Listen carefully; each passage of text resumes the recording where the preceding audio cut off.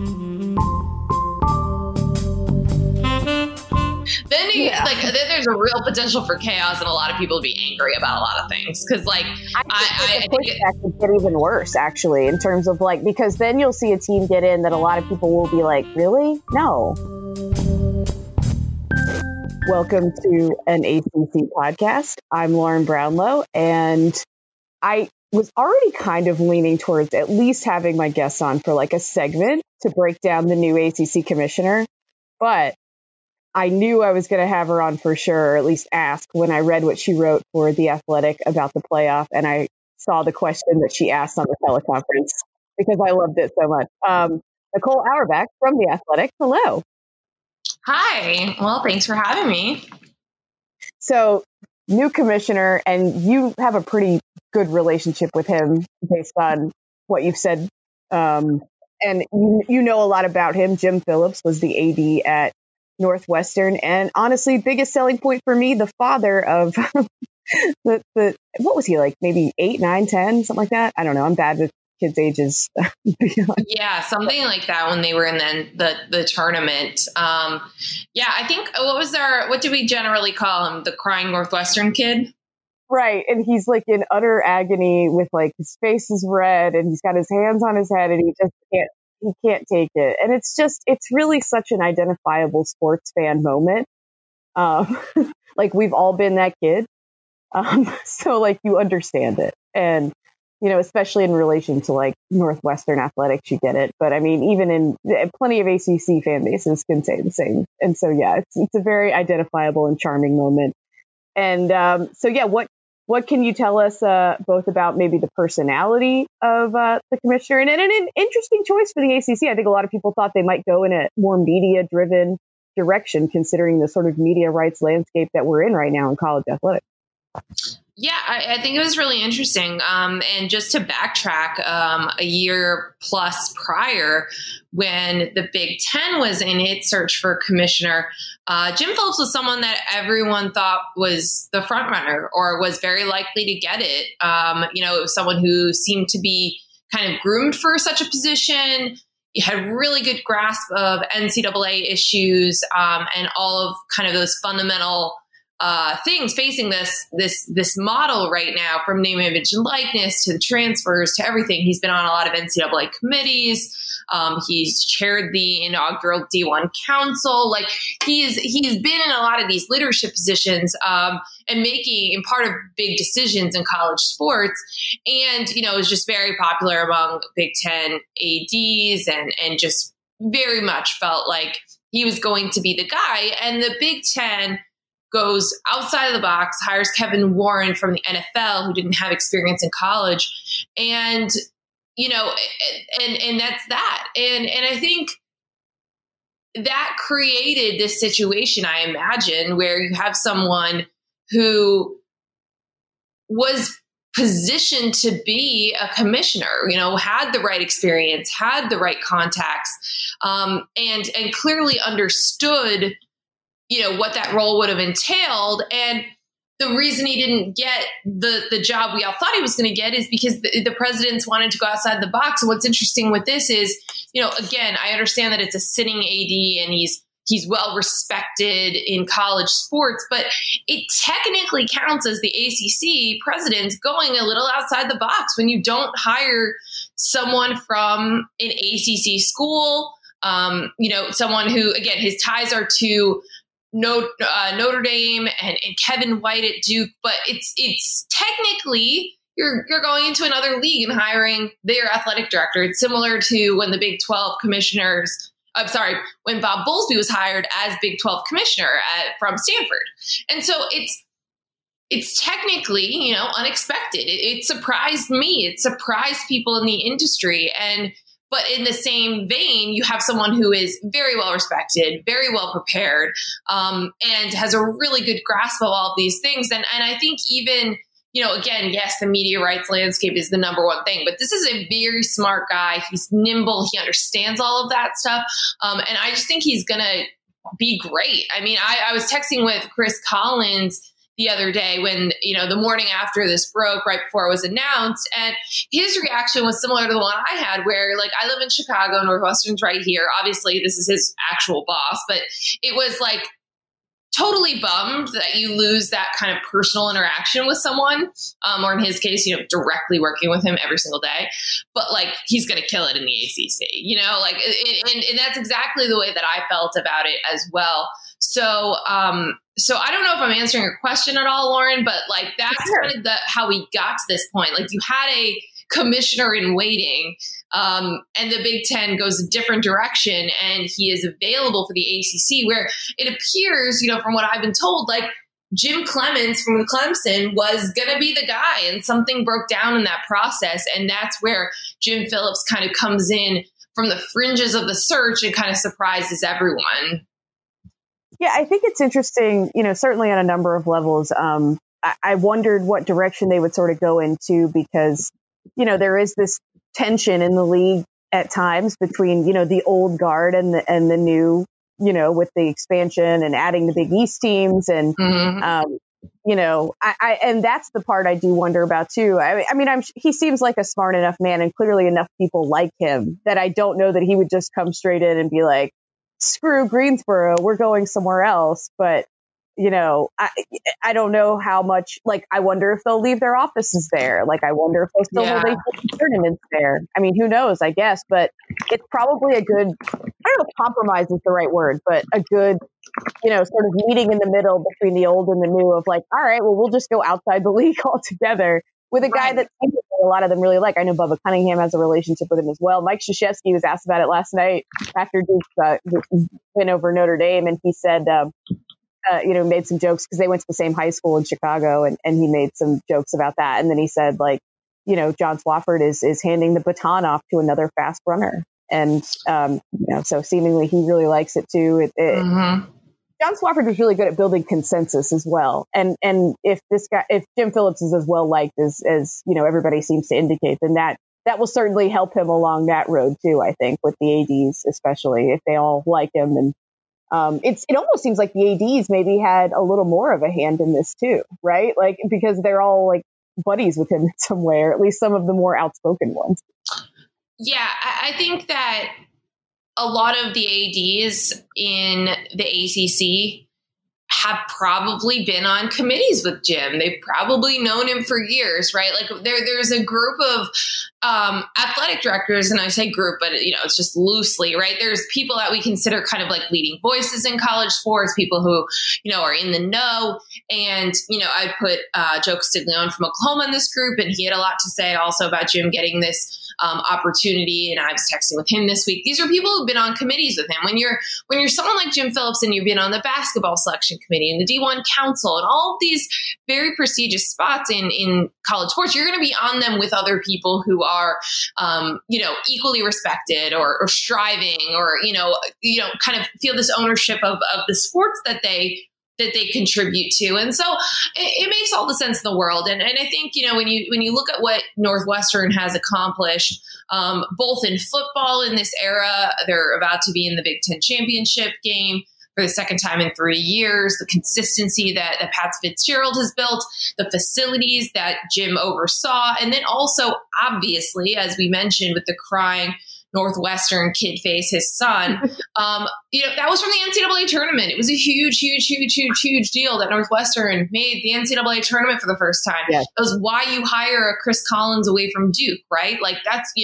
so there's certainly an understanding and appreciation of basketball, which is so important in this league, but also what it takes to win at a place like Northwestern in football. And then at the same time, the broad base, sponsoring all the sports that they sponsor, being concerned about all of that in the current climate and what can survive. Like it's the exact right balance you want in the ACC in my mind. So I guess he had some interesting comments on Packer and Durham about the collegiate model, and wanting to, keep it, I guess, more or less as it is, was how it was sort of interpreted, and protect that model. And I know that there are some ADs that have connections to Jim. Bubba Cunningham and Kevin White spring immediately to mind, that even though this image and likeness stuff it's coming, I think they've expressed a little more reticence to let that happen than, say, like a John Swofford, who I think had just sort of accepted, like, this is what's happening. Right. I guess, what do you know about Jim's feelings on this? Has he sort of, is he like willing to just sort of, okay, this is what we're doing, like, we have to move forward as best we can, or does he kind of want to pump the brakes on this? Like, where does he stand on that? I think that there are definitely, there's definitely more, I would say purists, and I'm not sure that's the right word. But, like sometimes when Bubba Cunningham is kind of like, gone wax poetically about the model, but then in the same breath, he's made the case for like group licensing as opposed to individual sponsorships and stuff when you talk about NIL. So I think like there are people who really, truly love the collegiate model, think that it's really, really important to protect the ability to have like broad-based offerings and offer so many sports and have so many opportunities for women through Title IX. So I think like that's where when you have people who, especially right now when so much is about to change and, either through Congress, the Supreme Court, or like the NCAA legislation on its own, 2021, like something is going to change fundamentally in a lot of these spaces, plus the transfer stuff. I think that, you definitely have people who are clinging to the past, whatever. But I also think when other people kind of defend elements of the model, it's really about like the broad-based offering piece. And that's what they're trying to protect. And they may say it or phrase it different ways, but they just don't want to get to a point where schools are only sponsoring a couple of sports because they make money. Or because, again, and this is like fear mongering, this idea that like all the money that people donate to college athletic departments would now just immediately go to players, like in endorsements, whatever, like that people aren't going to, commit to schools anymore, which like isn't going to happen. But, I think it's that type of thing. It's less like, my head stuck in the ground, and more just like they are more purists about the system and like the overall beliefs of it. But I think everyone in college sports right now is super aware of what is coming down the pipe. They know that 2021 is going to be like this year of transformation, that the model has to adapt. And there's a lot of administrators and even coaches throughout, both sports, basketball and football, who understand, or support like the name, image, and likeness reform. And, there's a lot of ADs and administrators that support the transfer reform. And I know coaches are going to complain about it until it helps them and they get a transfer and you can play right away. But, that's an issue that coaches kind of brought on themselves, and administrators, are ready to make that type of change and to instill that element of fairness. So I think even people who have been resistant to some of this stuff understand it's coming. And I just think that the way that, kind of people talking about or defending it is more like the ideology of it. And less so than like don't change the rules at all, because they know the rules are changing. No, that makes sense. I think that's a good point. And that's probably fair. It's just, anytime an AD or an administrator says anything, there is this, tendency to want to just latch on and be like, oh, that's what they want to do. And it's like, well, they maybe wish they could do it that way, but they know they can't. The other interesting thing I thought that came out was it seemed like he ideally would love, this is kind of a duh thing, I guess, but he would ideally love to have Notre Dame as, I think he put it, a fully integrated 15th member. Look, this 1 year experiment has been, I think we can all agree it's been mutually beneficial. Notre Dame, I think, might have had some trouble putting a solid schedule together, considering the rules all the other conferences made for themselves. And trouble might be putting it mildly, although it would have been kind of a cool schedule. They could have played like BYU and Coastal and all these other teams. Yeah. But I think they would have had trouble putting together a schedule if the ACC didn't offer them that olive branch. And then, the ACC couldn't, in a, pandemic, be like, well, you have to join for all the sports forever, or else we're not going to let you do this. Like, they couldn't do that. So as much as I know, like, literally some people wanted them to do that exact thing. When this was like an issue, everybody was like, well, they should have to join full time or else they don't get the schedule. I'm like, guys, this is a global pandemic. That's not a thing that John Swofford's going to do. But yeah, I mean, I think I don't know. I don't know what it would take. It would certainly be a huge coup if he could pull that off. But I really don't know what you sell Notre Dame on at this point that they can't get on their own. What I think is interesting about that whole process is when you have folks in the league like the Kevin Whites and now the Jim Phillips who have worked at Notre Dame and understand the fierceness with which people who work there and are associated with them cling to independence and the identity of independence. I think that is really important context for people, because I completely agree with what you're saying, and that's the ACC perspective on this. And I think that one thing, that probably will be a dominant offseason storyline is like every AD and coach is going to get asked about, hey, so how was it with Notre Dame as a full-time member? Would you want them to stick, right? As if like, that is something on the table, which it's not, as we know, this is a 1-year deal. But I think that because it did work out so well, like it is going to become like a thing. But the people who've worked at Notre Dame and come at it from that side understand why, even if maybe, they have to do their own schedule, they have to do their own media rights thing.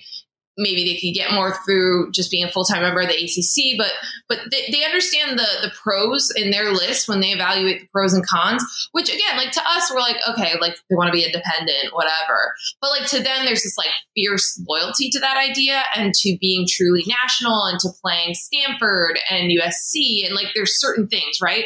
Yeah, and so I think that's what's helpful when you do have someone who's familiar with that, kind of navigating it. Because again, like it did work out really, really well for both sides. Literally the best case scenario is being in a position to have 2 teams make the playoff, right? Yep. So, I just think that like the drumbeat, the way to answer those types of questions, like that stuff, he'll be prepared because he understands, I think, both sides of it. Yeah, I do too. Look, I mean, if they were in a position where they wouldn't make I think it would take them not making the playoff because they didn't get, a conference title game, or maybe their schedule was not as strong as it has been typically, that they make for themselves, just because that can happen through bad luck and whatever else. Maybe they get all the bad ACC teams. Maybe, everybody's down that they usually play.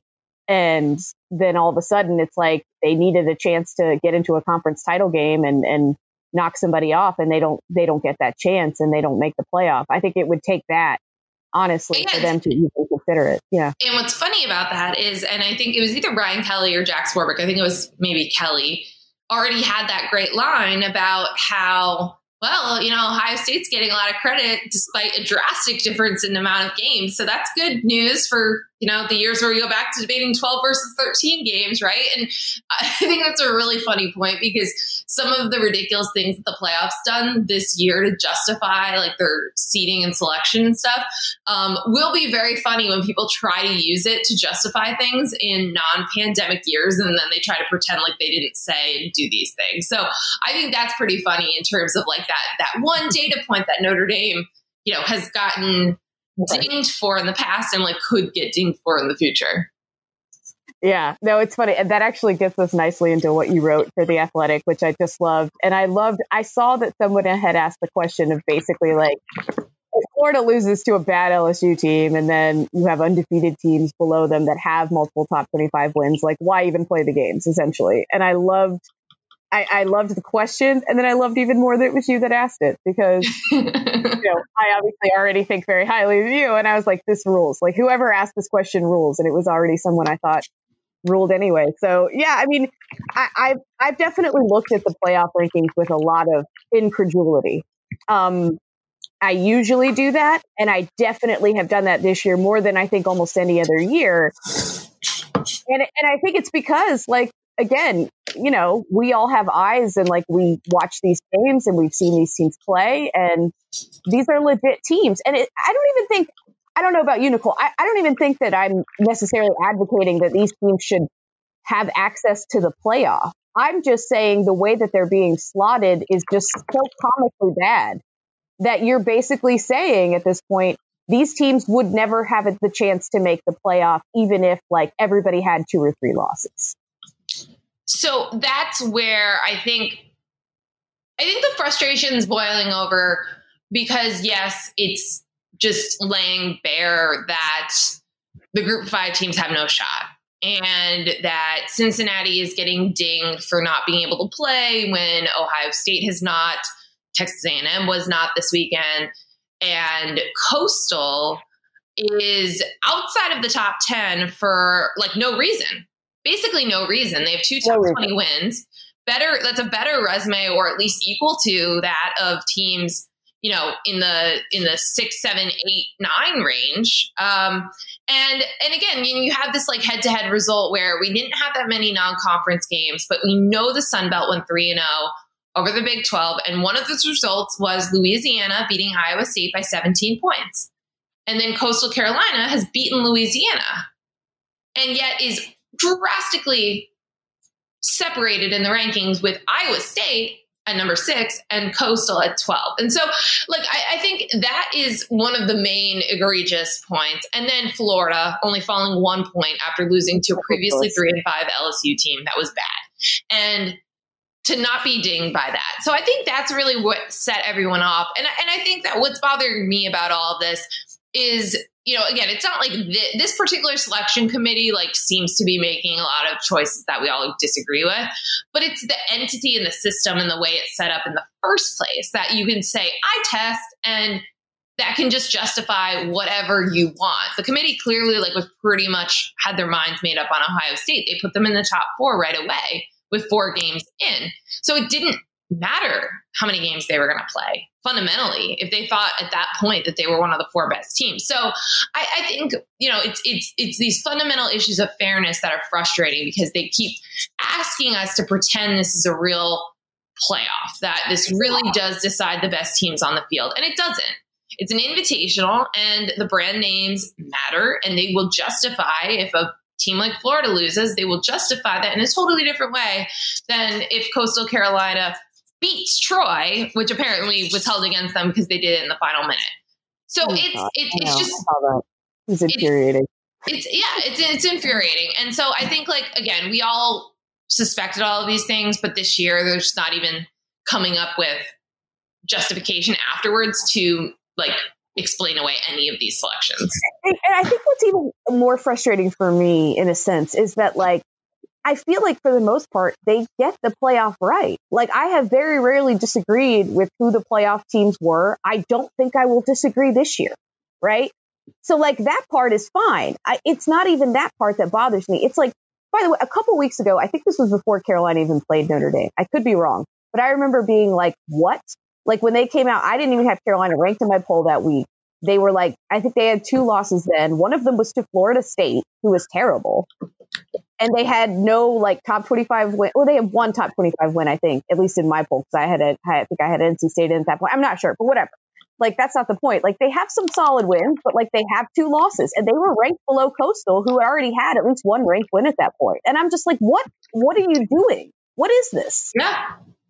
Like, and again, usually they justify these things better after the fact. Like, they'll still pick the teams they want, but then they'll like come up with some convoluted reasoning. And this year they just aren't even trying. They're just contradicting themselves all the time. Yeah. And it's just, that's the thing. Because like where you are ranked does kind of matter in the sense of like what kind of bowl game you get into and everything else. And you know, I think like, I don't know. It's just frustrating.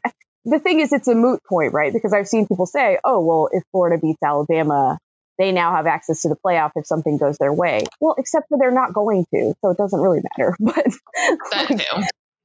You know, I mean, so that's what I'm saying. Like, we know the 4 correct teams will get in, right? So then the issue just becomes, why are you ranking the others this way? Like, why is Florida even in a position in the first place to make it when we all know that they shouldn't be in that position?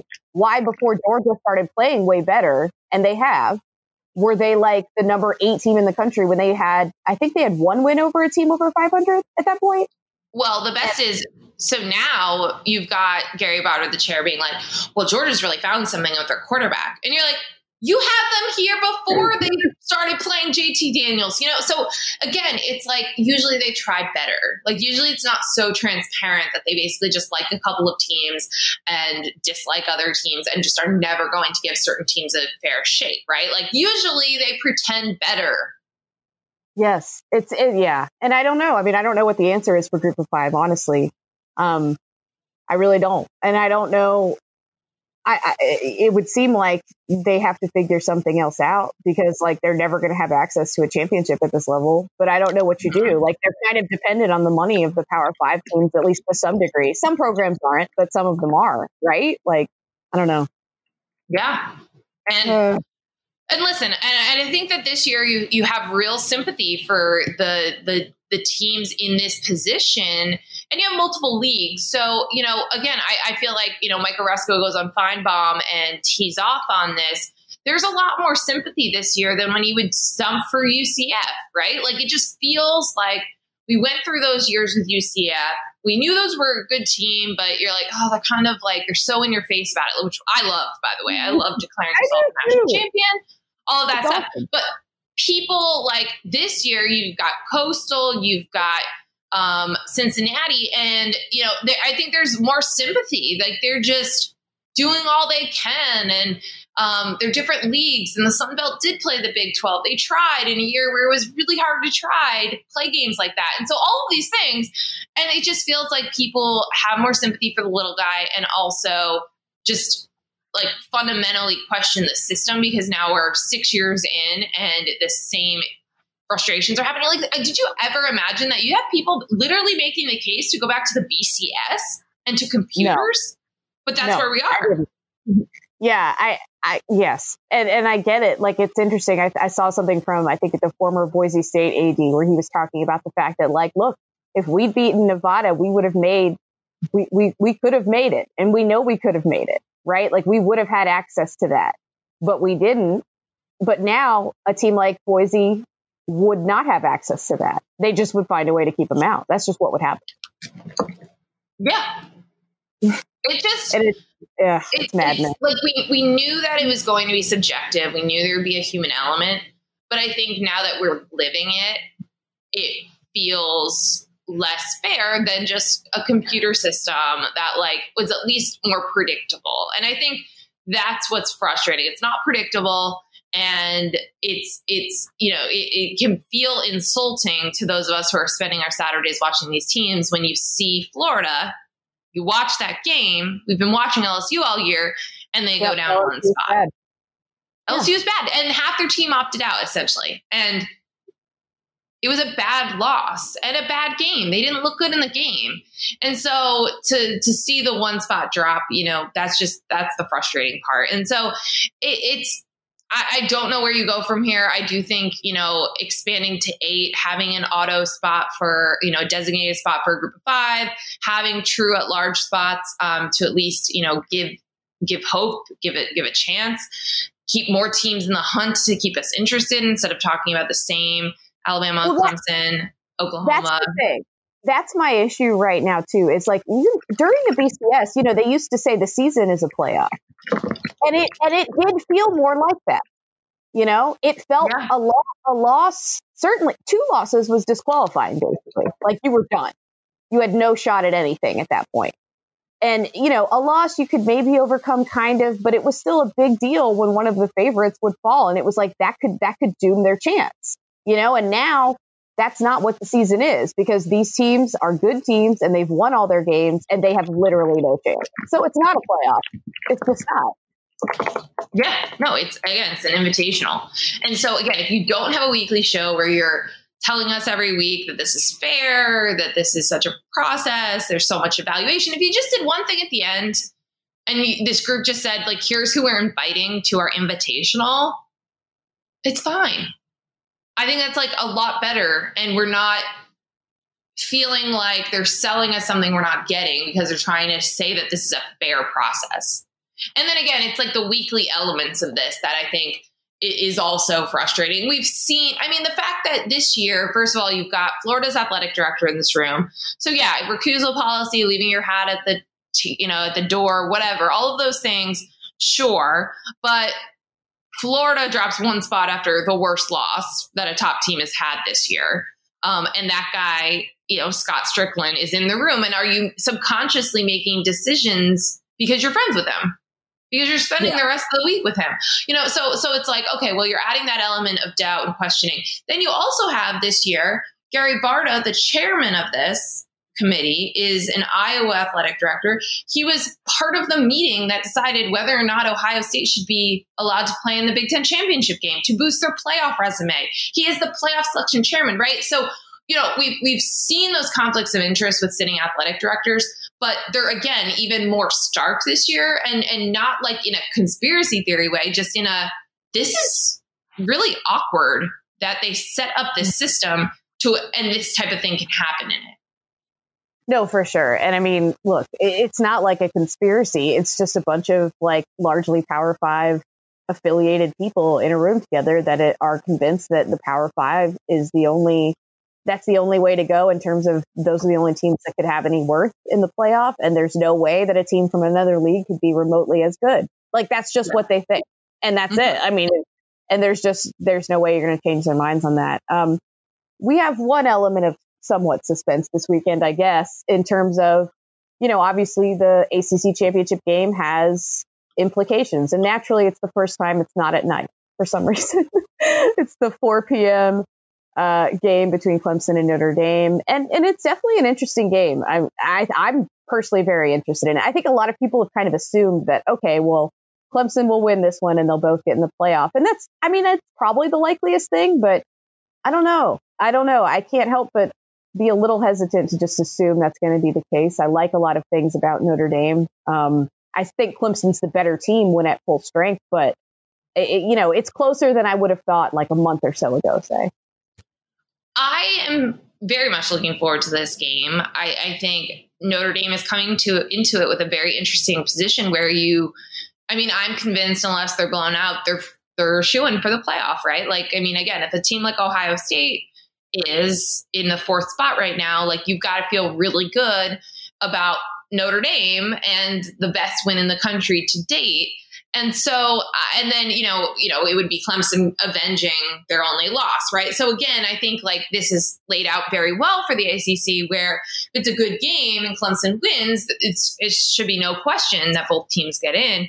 I do think that if Notre Dame wins again, I think then there's a real potential for chaos and a lot of people to be angry about a lot of things. Because I think that could get even worse, actually, in terms of because then you'll see a team get in that a lot of people will be like, really? No. Right. So let's say, okay, there's a few different scenarios and we could just hit on them very briefly. Dabo's already politicking that Clemson should get in if they lose.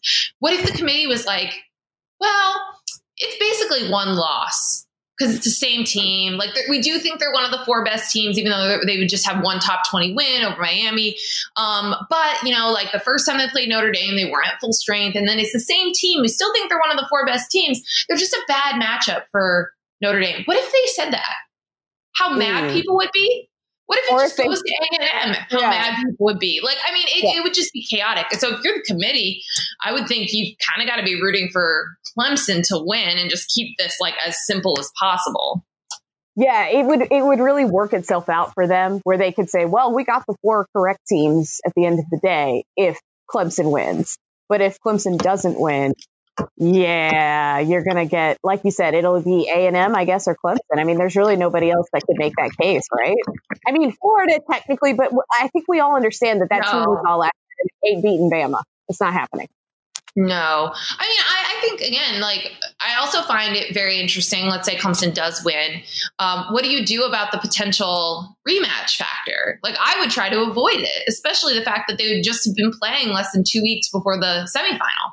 So what does that mean for seeding? Could Alabama lose the number 1 spot, right? All of these things are pretty fascinating. Even if, things kind of go as expected, but I think it's going to be a great game. I think, again, we've discussed about that Notre Dame Clemson game the first time, it was less about Trevor not being available and more about, the guys they were missing on defense and Tyler Davis and James Skowski and those guys. And so, a more healthy defense against Ian Book, who is now playing to this level that I didn't know he was capable of. Like I'm here for that. It's been super fun. That's the thing. Like, and I was one of those people. Look, I was one of those people that was like, he's very meh. Like, he's fine. You could do way worse as a quarterback. Like, and he makes some plays, but you know, for large parts of games, he's like kind of mediocre. But this year, and especially like you said at the end, like he's really stepped up his play. The way he played against North Carolina was really impressive to me. And like, yeah, North Carolina's defense isn't amazing, but they have talent. It's young, and they played very well. And he still just managed to, and they were missing some offensive linemen in that game, to be fair to Notre Dame. And he managed to make plays that were, I mean, they were the reason that they won the game. And yeah. I was super impressed with him. I was impressed with the way he played and their whole team played against Boston College in a very obvious letdown situation. And against a Boston College team that I think is very good. Very good. That's putting it strongly. It's good. It's a good team when healthy. Yeah. You know, yeah. I've been really impressed. I can't say enough about it. Enough about him. So I do think Clemson will be healthier, certainly, and that'll help. But they certainly have, you know, I think some spots where Notre Dame could have some success for sure. I don't think it's going to be I would be really surprised if it were a blowout. It could be, but I would be pretty surprised if it were a blowout either way, quite frankly. Yeah, I would too. And I think that's actually nice though. I mean, think about how many ACC championship games we've said that about, right? Like, I think that's also an underrated part of this. Having Notre Dame as a member of the league is how amped we are for the ACC championship game. It's not just whoever wins the Coastal, earning the right to get beat badly by Clemson, right? So I think that's cool. I'm with you though on the kickoff times are super weird across the board for championship games. Like, the only normal thing is that the Pac-12 is having theirs on Friday night, but like the Big Ten game is at noon. It's just going to be bizarre. And then you have a lot of regular season games still happening as well. So it's going to be a strange championship weekend, and we're already halfway through December, which also makes it strange, but we made it. Like, we're here. These leagues got in their games. They got to the point of having conference championships. Like, this is the finish line for commissioners, the ADs, and all these folks. I mean, as we've seen the ACC, you've had a number of teams opt out of the bowl. Like, this was the finish line, and the ACC got there, and we all got there. Yeah, and I was, it hasn't been without its hiccups, so to speak. Obviously, you're playing in a global pandemic. You're going to have those, but props to John Swofford and the job he's done in his final year of finding a way to make this work. And I think it would have been easy for him to sort of, when the Big Ten and Pac-12 were pulling the plug, to just say, we're not going to, just say that, okay, yeah, we're going to go ahead and do that too. But he didn't do that. And they felt like their medical information was good. And for the most part, thank God. There's been a few, I think, cases. I know Al Blades at Miami, Cam Underwood told us last week from State of the U, he has myocarditis. They think that it's going to be okay with him, but he obviously can't play for a little while until they get that figured out. But thankfully, there's been less of that than I thought. And for the most part, knock on wood, because we're not done. But for the most part, I think they're getting through it. And everybody seems to be relatively healthy. And that's certainly very good news, and not something I thought going into this season at all was going to happen. Yeah. And I do think it's, it's great that we're learning more about the virus and how it impacts different populations. And I think that some of these conferences, I think the Big Ten and the Pac-12 both are contributing to research studies on this. So there's certainly, even just going one step further, other positives that are coming out of this that we couldn't even have foreseen.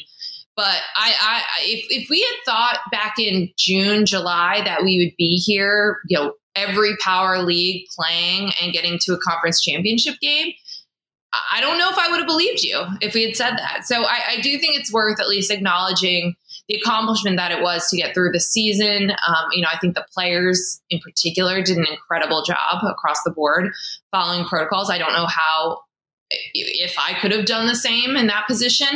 And it's just remarkable. And we're going to get to a college football playoff. We're going to get to the point of crowning a champion. Like, it's kind of wild to say that. It really is. It really is. ACC awards will be interesting too. I vote for AP, which doesn't mean anything.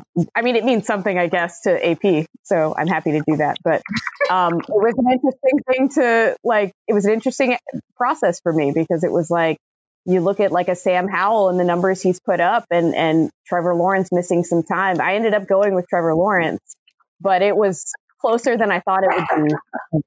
So yeah, because at the end of the day, Trevor actually averaged more yards than Sam did, even though he played fewer games. And obviously Trevor's getting pulled in garbage time a little more than Sam Howell is. So, yes. Yeah, I mean, it'll be interesting to see that. And Coach of the Year too. I spent a lot of time with that, and I wonder for the actual one, like, will the ACC like mainstay media members vote for Brian Kelly? I don't know. I think it's between Brian and like a Dave Doran, in my opinion. I think it's probably between those two guys as to who gets it. So that'll be interesting to watch too. Yeah, I agree. And again, I think there's more intrigue about some of that this year. And, it made it more interesting, to have teams like that. I do think it would be ultimately pretty hilarious if Notre Dame got a 1-year rental to the ACC and won the ACC championship. It would be pretty funny. It would be really funny. And then, like, I've been thinking about this all week. Like, what do you do with the trophy? Did you just put it like out right in the front so that everyone sees it all the time? Like, the 1 year you had to join a conference and you won it. Like, I would just be extra obnoxious about it. Yeah. And like, knowing Notre Dame as well as I do, they totally would do that. Right. Like, they would. I would. Yeah. And we got all the puff pieces at the beginning of the year about like how college football should thank Notre Dame. And I'm like, are you kidding me? But, again, at the end of the day, it's been mutually beneficial, and it's going to be a really good championship game. Maybe the one change this leads to, maybe it leads to the ACC finally deciding to scrap divisions. Yes. I get it if they do, but I think you and I are on the same page in the sense of, you know what, I'll miss the Coastal. Yes. Well, first of all, I think that it would also be fitting to have ended on 7 for 7. So if we were going to do it, now is the time, because it ends on a perfect note. And, listen, I understand the pros and cons of considering Notre Dame counting as a Coastal to have 8 for 8, but I'm counting it. So also perfect. But I'm with you. I think I wish more leagues. I think the Big Ten should also get rid of divisions. Like, you should just be playing your 2 best teams in the championship game. And so I do hope that is something the ACC considers in the offseason, because this has worked out. This has been better. This is we're so amped about this game because the 2 best teams are playing in it. Yeah, no, I agree. But this is why it exists for a reason, and it exists because the coaches want to have something that they can point to as like, hey, we won a division. Like, that's the reason that it exists, right? Like that literally is the reason. Because coaches want to be able to say, oh, we won X division. Now, Atlantic Division coaches may not feel that way, obviously, because Clemson's on their side. But that is, I think, why it continues to exist. And so who knows? I mean, maybe there's momentum away from it, and they say, sorry, one less thing you can write into your contract for a bonus. And maybe not. Coaches are going to get bowl bonuses this year since everyone's been eligible. Oh, wow. I don't know. I've been thinking about this. I think technically, yeah. Like, I know Joe Giglio, who writes for WRAL Sports Fan, which is where I also write. He did a piece about that Mac Brown and Dave Doran do have bonus money coming their way. I'm sure Mac a little more potentially if Clemson can get that win, and then Carolina goes to the Orange Bowl, presumably. So yeah. I think so, but yeah, I guess it depends. And doesn't that make it makes it kind of awkward with like the teams that are like, we don't want to go to a bowl.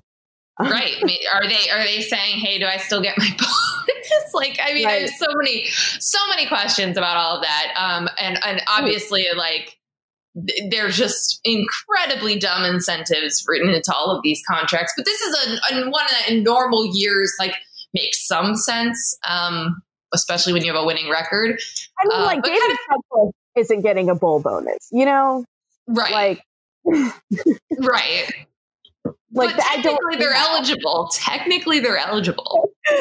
I mean, I wonder what the language actually is. Yeah. I'd have to, I don't know though, man. Like, in another life, David Cutcliffe, I don't know that I beg for that right now. I'm just saying. Lauren, in another life, we could be football coaches and have crazy incentives. And then we can become fired football coaches and just be rich. God, yeah. Or like their agents, because those guys are like wizards. Like, those guys bewitch every athletic director into putting absurd buyouts and all this other stuff into the contracts. And that, yeah, those guys must be making a ton of money. But they can also get you into trouble, like Jimmy Sexton did with Scott Satterfield. So there's that. This is true. This is true. that can ding your reputation a little bit amongst your own fan base and other fan bases, because I know I don't view Scott Satterfield the same as I used to. So, but you know, and not because he interviewed with South Carolina or whatever, but because of what he said after that about like players needing to be more loyal to a school than coaches. I just thought that was complete garbage. So, but yeah, you know, I mean, yeah, to come back as in another life as a fired coach. What is Kevin Sumlin going to make? Like 15 million or something in total total. Yeah, I think it was like 8 and now it's 7. I mean, Gus still, this is like a new level of, oh my God, a peak, because he's getting paid half of the $21 million buyout within a month. And then payment plan after that. Yes. Why? Was that written in? Yeah. Oh yeah. He's due half of it within a month. What is wrong with these people that do these contracts? Like, literally, what? Oh my God. That's insane. I didn't know that was a thing. Holy crap. Glad to be able to break some news. I'm literally just sitting here and sense that, which is probably a good way to get you out of here, because I'm like, how do you even write that in? Nicole Auerbach, tell everybody where they can find you. I think most people probably know by now, but tell people anyway. Yeah, I write at The Athletic. I am on Twitter, just at Nicole Auerbach. Instagram has more dog content. And I also am on the SiriusXM ACC channel at least once a week. So all over the place. But it's fun. Nicole knows her stuff really well, obviously, but she's also very well connected and has a lot of great insight. So I'm glad I could get her on to talk about Jim Phillips and everything else. So, Nicole, thanks so much. Yeah, anytime. Thank you. All right. Until next week, everybody. And then I guess we'll have to start talking some basketball, although it's admittedly still very weird for me. Bye, everybody.